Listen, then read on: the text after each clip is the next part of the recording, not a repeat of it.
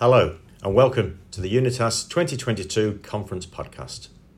We won't discuss the reasons why it's been so long, but I'm looking forward to welcoming you all to our first annual conference since 2019.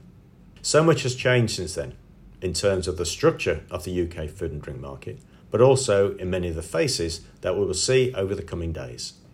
So welcome to you all, especially the old-timers and also those who are attending their first Unitas Conference. Across the 3 days, we have a packed agenda of content dedicated to providing your business with the latest data, trends and insights impacting the UK food and drink sector. We will be focusing on the future, the new norm across out-of-home and retail, and we hope to leave you energised with a clear understanding of the opportunities that lie ahead for our industry and how Unitas is committed to supporting you to achieve these. We're delighted to kick things off by partnering with food and drink experts Lumina Intelligence to produce this podcast. Over the course of the next 30 minutes, Lumina Insights Director Blonnie Wist will be speaking to 3 industry influencers to understand what the future holds for the UK food and drink market from a consumer perspective. I'll now pass you over to Blonnie, who will dive straight in. Blonnie. Thanks, John. I'm delighted to host the Unitas Conference 2022 podcast in partnership with Lumina Intelligence. And also a big thank you to our sponsors, Danone Waters, for supporting us. Today's content is going to focus on the new norm. I'll be speaking with 3 industry influencers to hear how their businesses have changed, as well as their views on the challenges and opportunities facing UK food and drink over the coming months.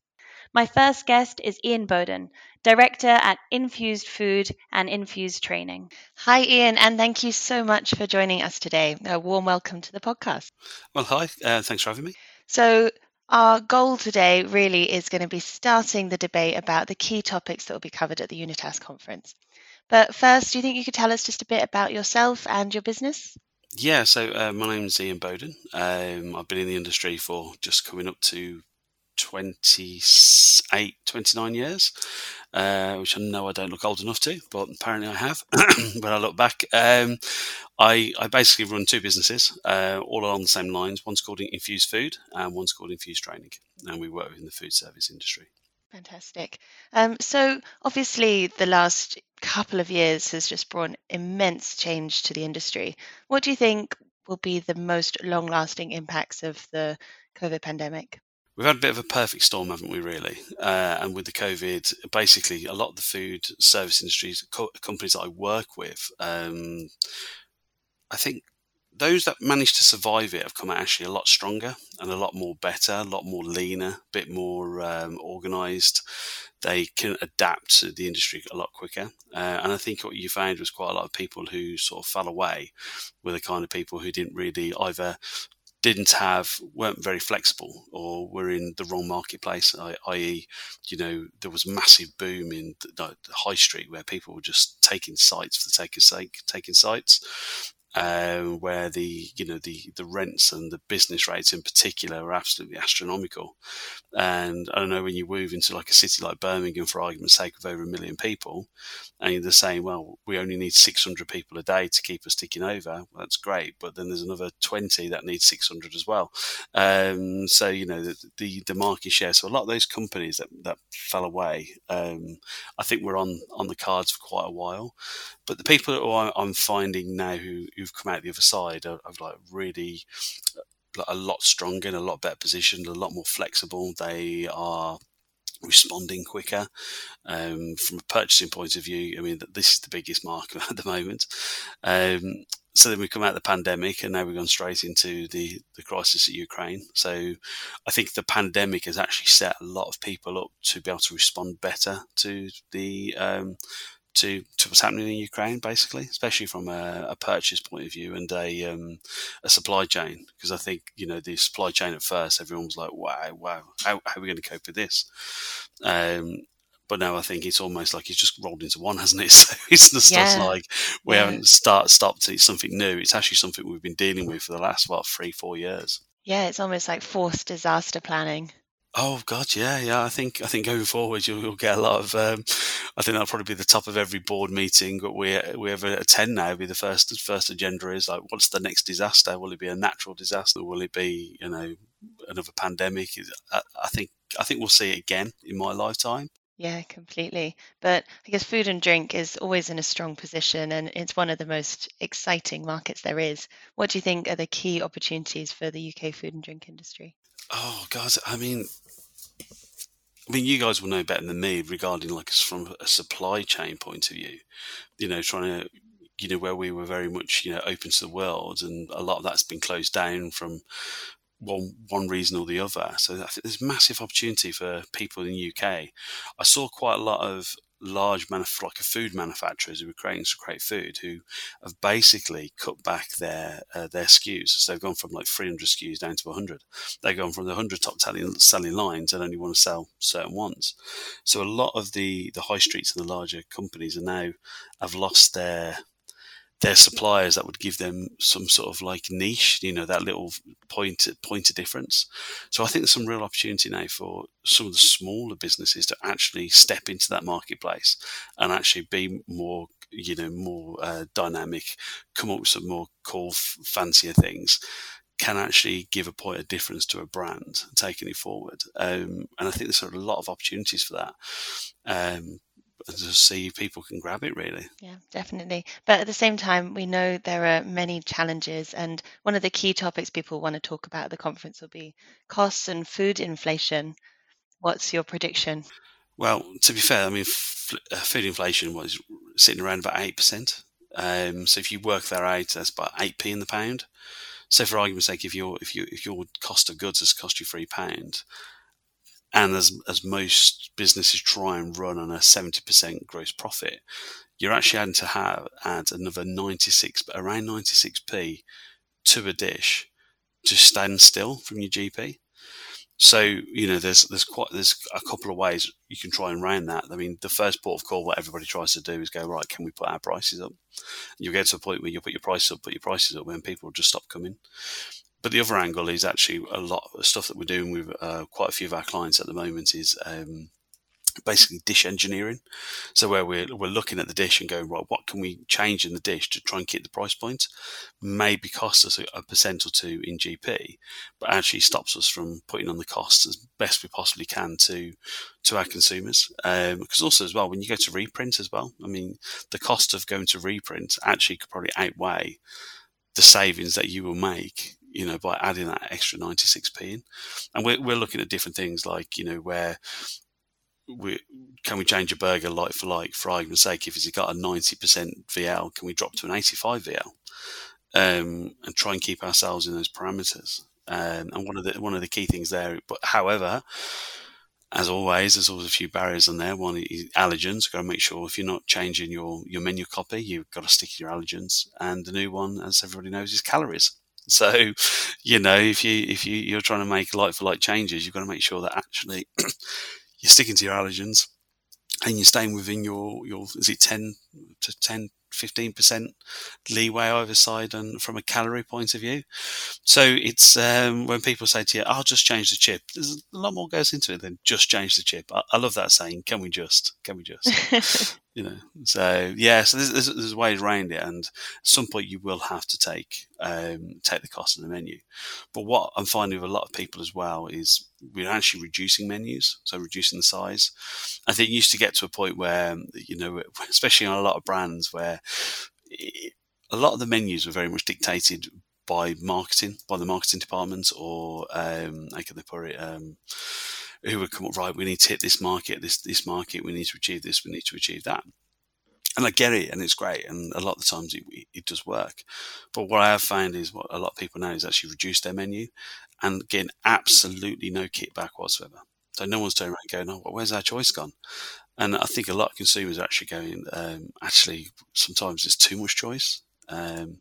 So one of the key things is, looking at your top 10, top 20 selling dishes, keep them tight, try and work around it and take it from there, really. Then everything else is just noise, which you can either lose from your menu or or basically just you haven't got to worry about it affecting your GP, because for every fish and chips, every 10 fish and chips, you're probably only going to sell one of the other dishes. And so you got to look after your fish and chips and not to worry about the lamb tagine with something. So Yes, so true. And especially in a world where you just can't get the same level of staff, the same quality of staff that we used to be able to get. So lots of the new workforce maybe haven't been working in the industry quite as long. So having a tighter menu, they're just a lot better able to sell that and really believe in the dishes that are there. And you mentioned earlier about sort of changing core ingredients in menus. Is there any way that that can work with food trends? So something that we see quite a lot is sort of more alternative cuts of meat in particular come in. So maybe it's using chicken thighs, which are arguably more delicious, but also cheaper, or skirt steak or something like that. yeah, definitely. I mean, to be fair, there's been a massive go on to chicken thighs, chicken legs, and you're right, they taste so much better than the chicken breast. They hold better as well. The problem with chicken breast is if you cook it, and it only holds for a certain amount of times, and it's overcooked, it's dry, it doesn't taste of anything. But the chicken leg, you can do so much to it: marinate it, grill it, and we're seeing that quite a lot more because from a cost point of view as well. And even some of our clients are now taking whole, where in the past they would take out like buy just the legs or the breast, and they're taking actually whole chickens and preparing it down themselves really quick. One of the nicest ones I saw, actually, I was working with a company from New Zealand, and it was a lamb company. I won't say names who they are, but what they were introducing was what they called the shoulder rack. So a rack of lamb on your menu. Everyone loves a rack of lamb, don't they? But to put that on your menu, you're looking sort of £30 plus dish. And with the shoulder rack, what you got was a 4-bone rack of lamb, but 2 came off a traditional loin, and the other 2 comes out the shoulder. So you have this like really mixed muscle rack of lamb, and they were sous videing them and selling them, and all of a sudden you can get a rack of lamb back on the menu for £21, £22, and it was an incredible piece of meat. It was a lot bigger because it's got all the different muscles. There's a lot more flavour to it. And that's where the speciality cooking comes involved, isn't it? Where you got some great companies out there who are doing some really good cooks, where they're sous videing, they're marinating, tumbling, and then they're putting it through their water baths and, getting the correct temperature, holding the temperature and, holding down. I even saw a company that was actually water bathing eggs, poached eggs, but the eggs were in the shell. So the shell they were vat packed, they were water bathed. And then what you did as a concept was the water's boiling, you literally just cracked the egg in and it was cooked inside, but then you just dropped it in the water. It was it was different, shall we say, but there's some real innovation out there. People are really, I think that's what's so good about this industry. The majority of people in this industry are very creative. So, you give them a problem and, hopefully they'll go away and come up with a solution, which is key. Perfect. Well, that's incredible food for thought, and I think also a great teaser for all of the content at the Unitas Conference and the key topics. So thank you so much for your time today, Ian. No problem. Thank you very much. Such an insightful interview from Ian there.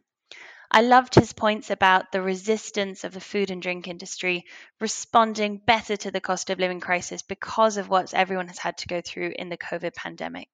We spoke about cost inflation in menus, and this is something we're keeping a really close eye on with our menu tracker data. As we approached spring, we saw the average cost of a dish increase by 4.2%, and this was really led by restaurants increasing at a rate of 7%. We fully expect more price rises to come as we enter autumn's dark nights, but operators are already taking action by balancing higher prices across their food menus with more accessibly priced and also less expensive alcoholic drinks options. So it does seem like many operators are reducing quality in efforts to maintain price. But for those who can't risk reducing quality, it certainly rings true that it's an advantage to keep tight to the top dishes and trim tails this year. Now let's get a food service wholesaler perspective. My next guest is Jim Comiskey, who is CEO of Fealty Group. Hi, Jim, and a very warm welcome to the podcast today. Thank you so much for joining us. Hi, Blonnie. Nice to meet you.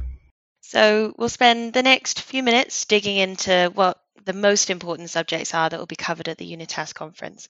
But I was hoping first you could just tell us a bit more about yourself and the business you work for. Yes. Well, my company's called Fealty Group, and we're predominantly within the food service sector, which we started in. Fealty Wholesale was born in 1998, which was a wholesale company, which then joined a food service company, which was Fealty Food Service in 2004. And then we went into the fruit and veg sector in 2013, which is Fealty Produce. We then created the group in 2016, and that's how the Fealty Group runs today. Predominantly in the food service sector, we deliver to the hospitals, the care homes, prison service, fast food sandwich bars, and hotels, restaurants. So it's in events, outdoor events. It's partly we do everything and anything in Scotland in the food service sector. I guess a key focus of the conference will be all about post-COVID recovery and really just taking stock of what happened. What was the impact of the pandemic on your sales, your operations? Yeah, it was. Let's be totally honest about it. It affected everybody in different ways. At the time, we gradually seen a decrease in turnover. It started off at 20%, which moved to 30%, and then obviously we went predominantly into the lockdown.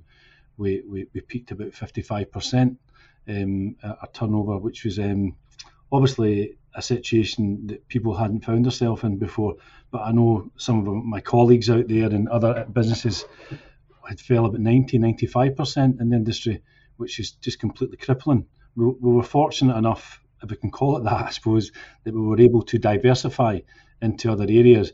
And because we did the likes of the hospitals, etc., and care homes, and we did a lot of butchers, because the independence side of the sector benefited more. You mentioned agility and flexibility. Is that something you also saw from your customers?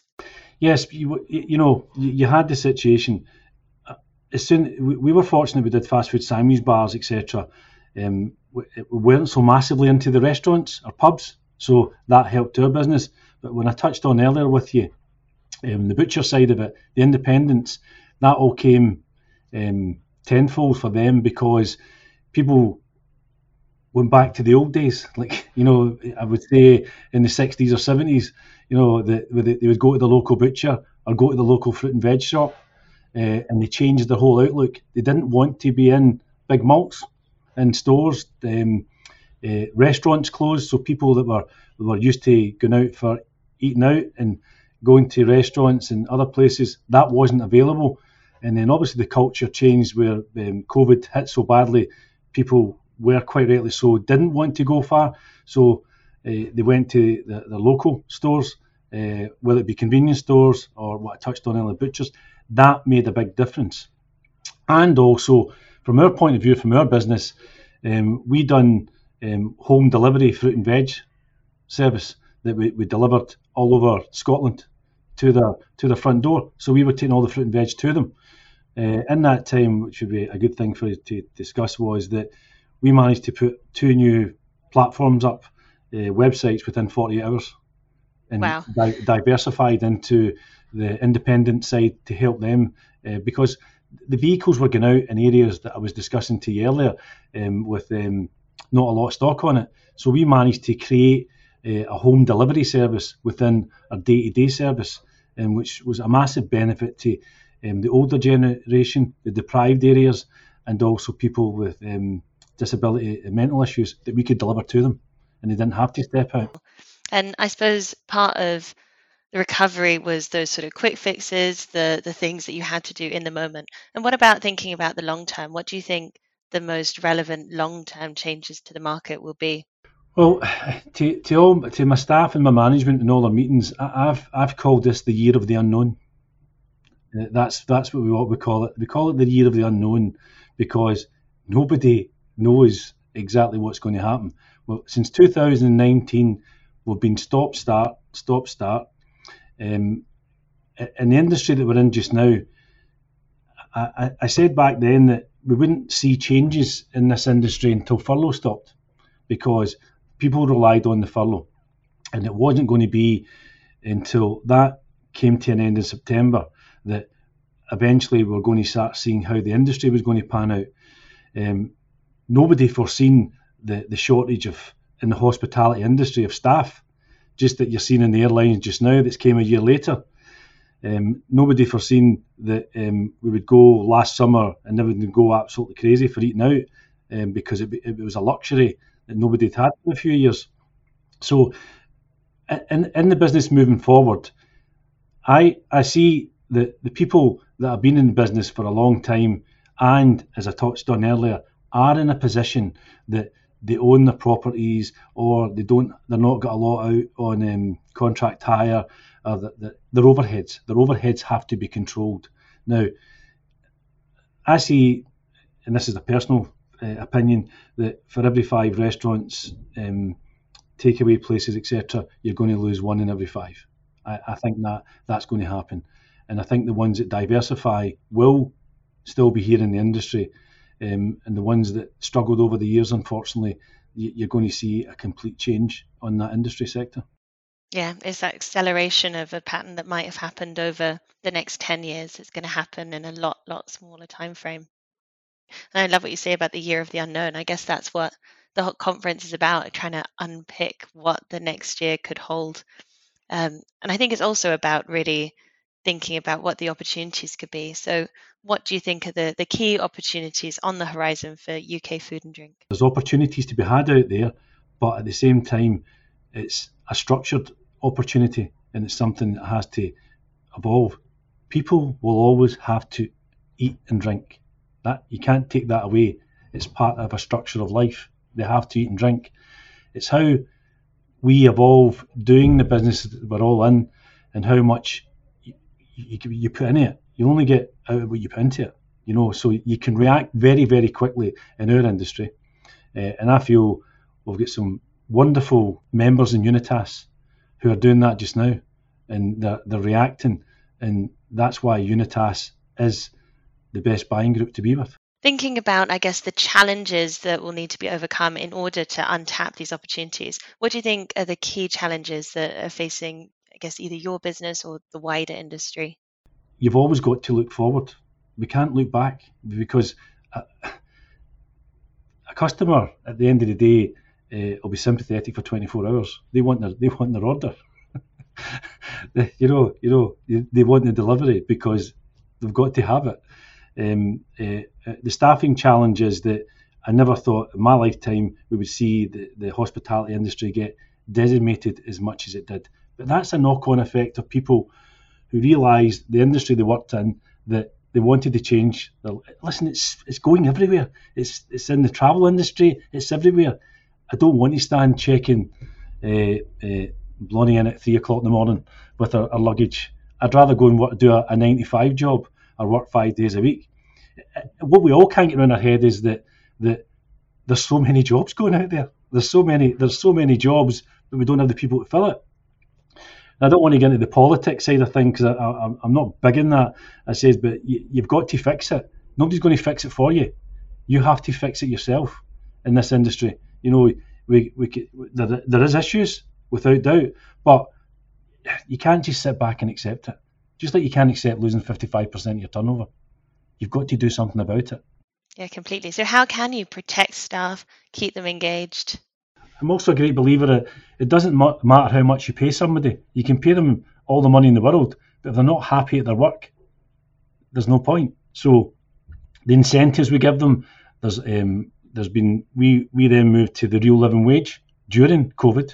We done it during COVID, which was a bold thing to do, but it wanted to show about how we care about our staff. And of course, we've done a massive mental health awareness program as well. So we set up our own mental health awareness program, whereas we set up a company that we set them up, and we paid a retainer fee to them, a private company, because what that does, Leonie, is it allows them to contact them and get somebody right away.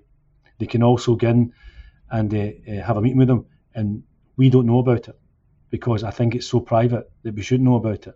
And then we just constantly, if we have to, fill up the retainer fee. for that. So they've got both of it. So that's all we've got time for today. Thank you so much for joining us, Jim. Yes, thank you, Evelyn. It was nice to meet you. Jim's points really struck a chord with me when we spoke about the independence and the rise of local living, which is one of the saving graces of the last year. We spoke about diversification and really how businesses can get ahead. And I think it's really important we covered the reality of staff shortages and the importance of respect, balance, and a growing focus on mental health. We speak to business leaders in our Top of Mind survey by Lumina Intelligence, and employee mental health was an initiative that was being prioritized in businesses for 6 out of 10 leaders. And that's ahead of innovation and also digitalization. So it's a really core priority. Ian and Jim both mentioned how the ones who are left in the market will be the strongest. And our next guest covers these similar themes, but from more of a retail point of view. So, last but not least, I spoke with Andy. Andy Morrison, who is, of course, the trading director of DB Wholesale. Welcome to the podcast, Andy. Thank you so much for joining us. You're welcome. So, we will be spending the next few minutes really picking your brain on some of the most pressing subjects that will be covered at the Unitas Conference. But first, would you mind just telling us a bit about yourself and your business? Yeah, certainly. I'm 55. I'm sure people won't believe that, but I am. I've been with the business for the last 5 years. Spent all my working life in FMCG. Yeah, that's a fair stint. How has food and drink changed in that time? Yeah, clearly the landscape's changed considerably, hasn't it? In terms of even in that time, the rise of the multiples, very much the move of the multiples into convenience, and actually now retrenching because they realised it's damned expensive to service, I suppose. So some of the changes, home shopping, and clearly the growth of digital has just changed the way we operate completely, really. Amazing. And one of the key themes that will be covered at the conference is all going to be recovery post-COVID and really taking stock of what happened. So how did the pandemic impact your sales and your operations? Our business is, and we were 60 years old this year. We're a mixed operation. So we've got two depots, one in Grimsby, one in Hull. We operate them as cash and carry, but essentially as delivered hubs. And we operate across both on-trade and retail. Our on-trade business at the beginning of the pandemic was probably around between 10 and 15% of our total business. So whilst we obviously lost that business overnight, and that was a challenge, we made up for that like everybody else did with the retail business. So we saw it from both sides because we absolutely appreciate those members in the group who were on-trade or food service members. I was calling some of those members on a Saturday morning after lockdown to try and help them move stock to an extent because we needed it as well, but help them to try and move stock. And it was a pretty scary place for us, let alone a scary place for them to be. Yeah, that's a great perspective to see it from the retail and the food service side. And I mean, safe to say, everything is different now. I guess, what does the new normal, if you can call it that, look like for you post-pandemic? There isn't one, is there? We've come straight out of that into inflation, and at 55, I'm old enough to remember inflation, but certainly I've got a couple of guys work for me, and most of our kind of shop floor operation has no concept of inflation, to be honest. The level of price increases, I remember again back in the day scraping price tickets off every Monday morning because pricing was going up, and if we're not careful, we're approaching that same scale, and that is the new norm. That's replaced what the pandemic was. We haven't gone back to where we were in any way, shape, or form because supplies are also challenged with just the general, still the recovery, to be absolutely honest. The availability issues have continued, so that is the new norm. That was the worst thing during the pandemic, and a lot of that has continued, and in places bizarrely got worse. Cost of living is definitely one of the biggest subjects that will be covered at the Unitas Conference. Do you think this is the biggest issue that you're facing at the moment? Absolutely. I've been in this industry, I've just told you, for literally all my working life. I was 17 when I started filling shelves. And the role I'm doing now is both the best job and the hardest job I've ever done. And it's getting harder simply because the industry, I describe us to, so I've done supply side, and I describe us to suppliers who come and see me now, or as with a butter in a sandwich. So the manufacturers of the bread, they've got all that nice, like focaccia, they've got nice, And then, you've got your lovely topping, that's the retailer or the customer, whatever topping you can think of, savoury, sweet, whatever, with that little bit of marge that goes right over the top, just to stop the stuff on the sandwich just seeping into the bread.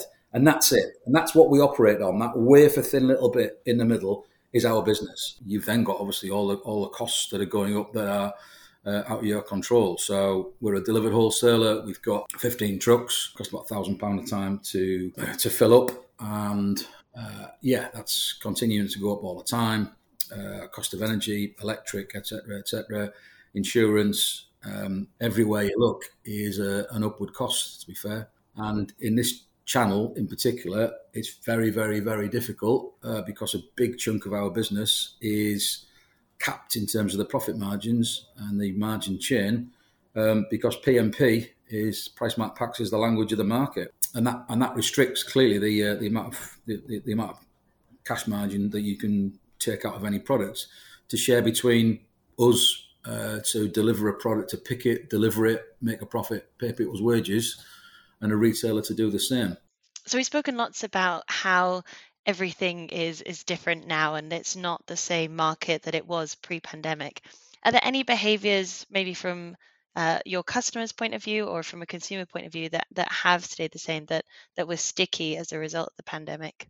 I think from a customer point of view, they've, because of the digital revolution to an extent, they've got a lot more used to being able to shop around and have 2 or 3 different websites open and compare pricing, and that's probably going to only increase as the cost of living crisis bites and price and becomes important for a lot of customers.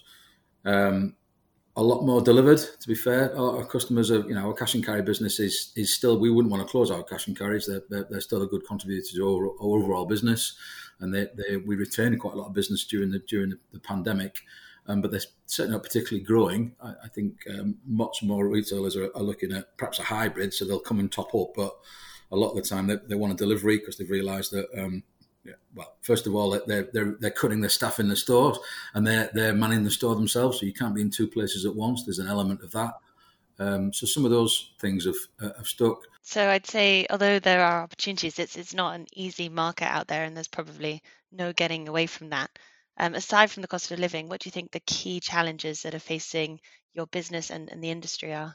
I'd reiterate again, it's facing the industry, facing this channel. Absolutely, this PMP situation is becoming very challenging. We're into the second set of price increases. Normally in an average year, from a manufacturer increase point of view, we'd see maybe 20-30 at the beginning, 20-30 suppliers having a price review at the beginning of the year, some usual suspects on an annual basis. So far, we're up to around 140 suppliers having put price increases through so far, and there is more. Some of those are now into the second round of increases. It wouldn't surprise me if some end up with 3 within this year. And that is a massive challenge to try and manage. We've got to make sure that we're listing the right products and doing the right things. And as I said, the PMP challenge within that mix is now becoming harder and harder and harder. But we have to end on a positive note. What opportunities are on the horizon? At the beginning of the pandemic, there was doom and gloom in this business, and it was the world was ending. And I made the point that we haven't got a big factory at the back of this warehouse making widgets that nobody now wants. We've got a warehouse full of food and drink, including chocolates, crisps, soft drinks, beer, wine, spirits. Everyone has to eat, and in any kind of bad situation, people default to something they feel comfortable with, and comfort eating. We saw that with just the consumption of alcohol, frankly, during the pandemic, and sweets and chocolate as well. Which, okay, you got to balance that with what's good for the health of the nation to an extent, but undoubtedly, the bottom line thing in terms of opportunities, we're in a sector that will continue to be around because people need to eat and drink, and in the sectors that we serve, they absolutely want to eat and drink. People will still want to go to the pub. They will still want to go to socialise. They will still want to enjoy themselves, even when life is really hard and challenging. They may not do it as often, but they'll still go. Yeah, completely. And that's what people call the lipstick effect, isn't it? Maybe it's not a big holiday they're splurging on or a new car, but it's those everyday treats. It's a pint at the pub or it's a bar of chocolate. So that's all we've got time for today. Thank you so much for joining us, Andy. You're welcome. Thank you very much. So incredibly interesting to hear those words of wisdom from Andy. Andy is truly in the thick of it, and I have to say his phone did not stop ringing during the whole interview. Now, there are various mechanisms we spoke about that retailers can try and use to demonstrate value, including PMP and, of course, also promotion. And following the energy price caps change and national insurance rise, there's been a definite uplift in the percentage of shoppers who are buying on price mark packs and on promotion, just showing how shoppers are seeking out those value options in store. In fact, in the last 3 months up to the beginning of July, 46% of shoppers included a price mark pack item in their basket. And the opportunities for food and drink are clear. And as Andy says, everyone has to eat and drink.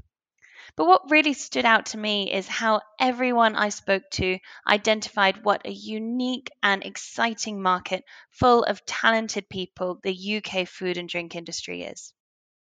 I'm afraid to say that this now brings a close to the podcast. Firstly, a big thank you to my guests, Ian, Jim, and Andy, for taking the time to speak to me. And also thank you to Danone Waters for supporting and sponsoring the podcast. I hope this has given you a sneak peek into the brilliant content you can expect in Tenerife at the Unitas Conference 2022. I'll now hand you back to John Kinney for the closing remarks. Thanks so much, Blonnie. 3 brilliant and insightful interviews. We hope you found this beneficial and it gives you a taste of the content you can expect over the coming days in Tenerife. I look forward to seeing you all there. But that's it for now. Thanks so much. See you soon.